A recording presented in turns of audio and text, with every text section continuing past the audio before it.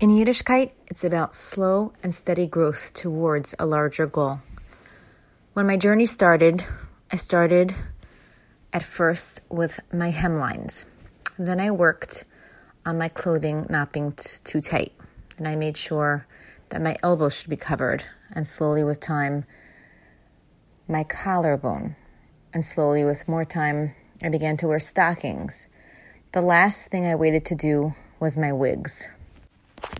I used to wear really long wigs, and I'm blonde, so it was even more eye-catching.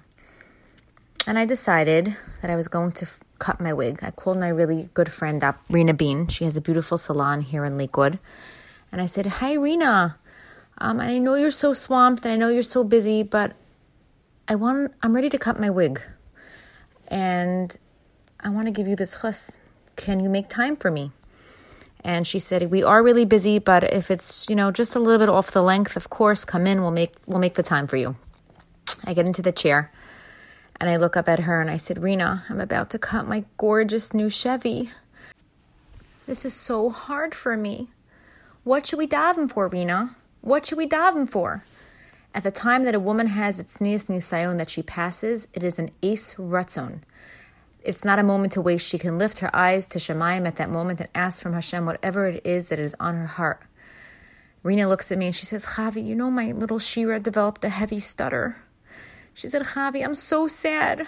My Shira is so frustrated. It's so hard for her to get her words out. And, it does run in our family." And she said, "We took her to the speech therapist this week and we were told that it's going to be months and months and months of speech therapy. And with all that therapy, when it comes to a stutter, there is no guarantee." She said, "And I'm so sad, Chavi." I looked at her and I said, "Rena, you're making the time to cut my wig? We are going to daven for your Shira together." And she began to cut my wig. 1 inch, ladies. All I was able to do at that time was 1 inch. And we are crying and we are davening. And then it was over. And Baruch Hashem, we're both busy mothers. And life went on and time went on, and we completely forgot about this incident.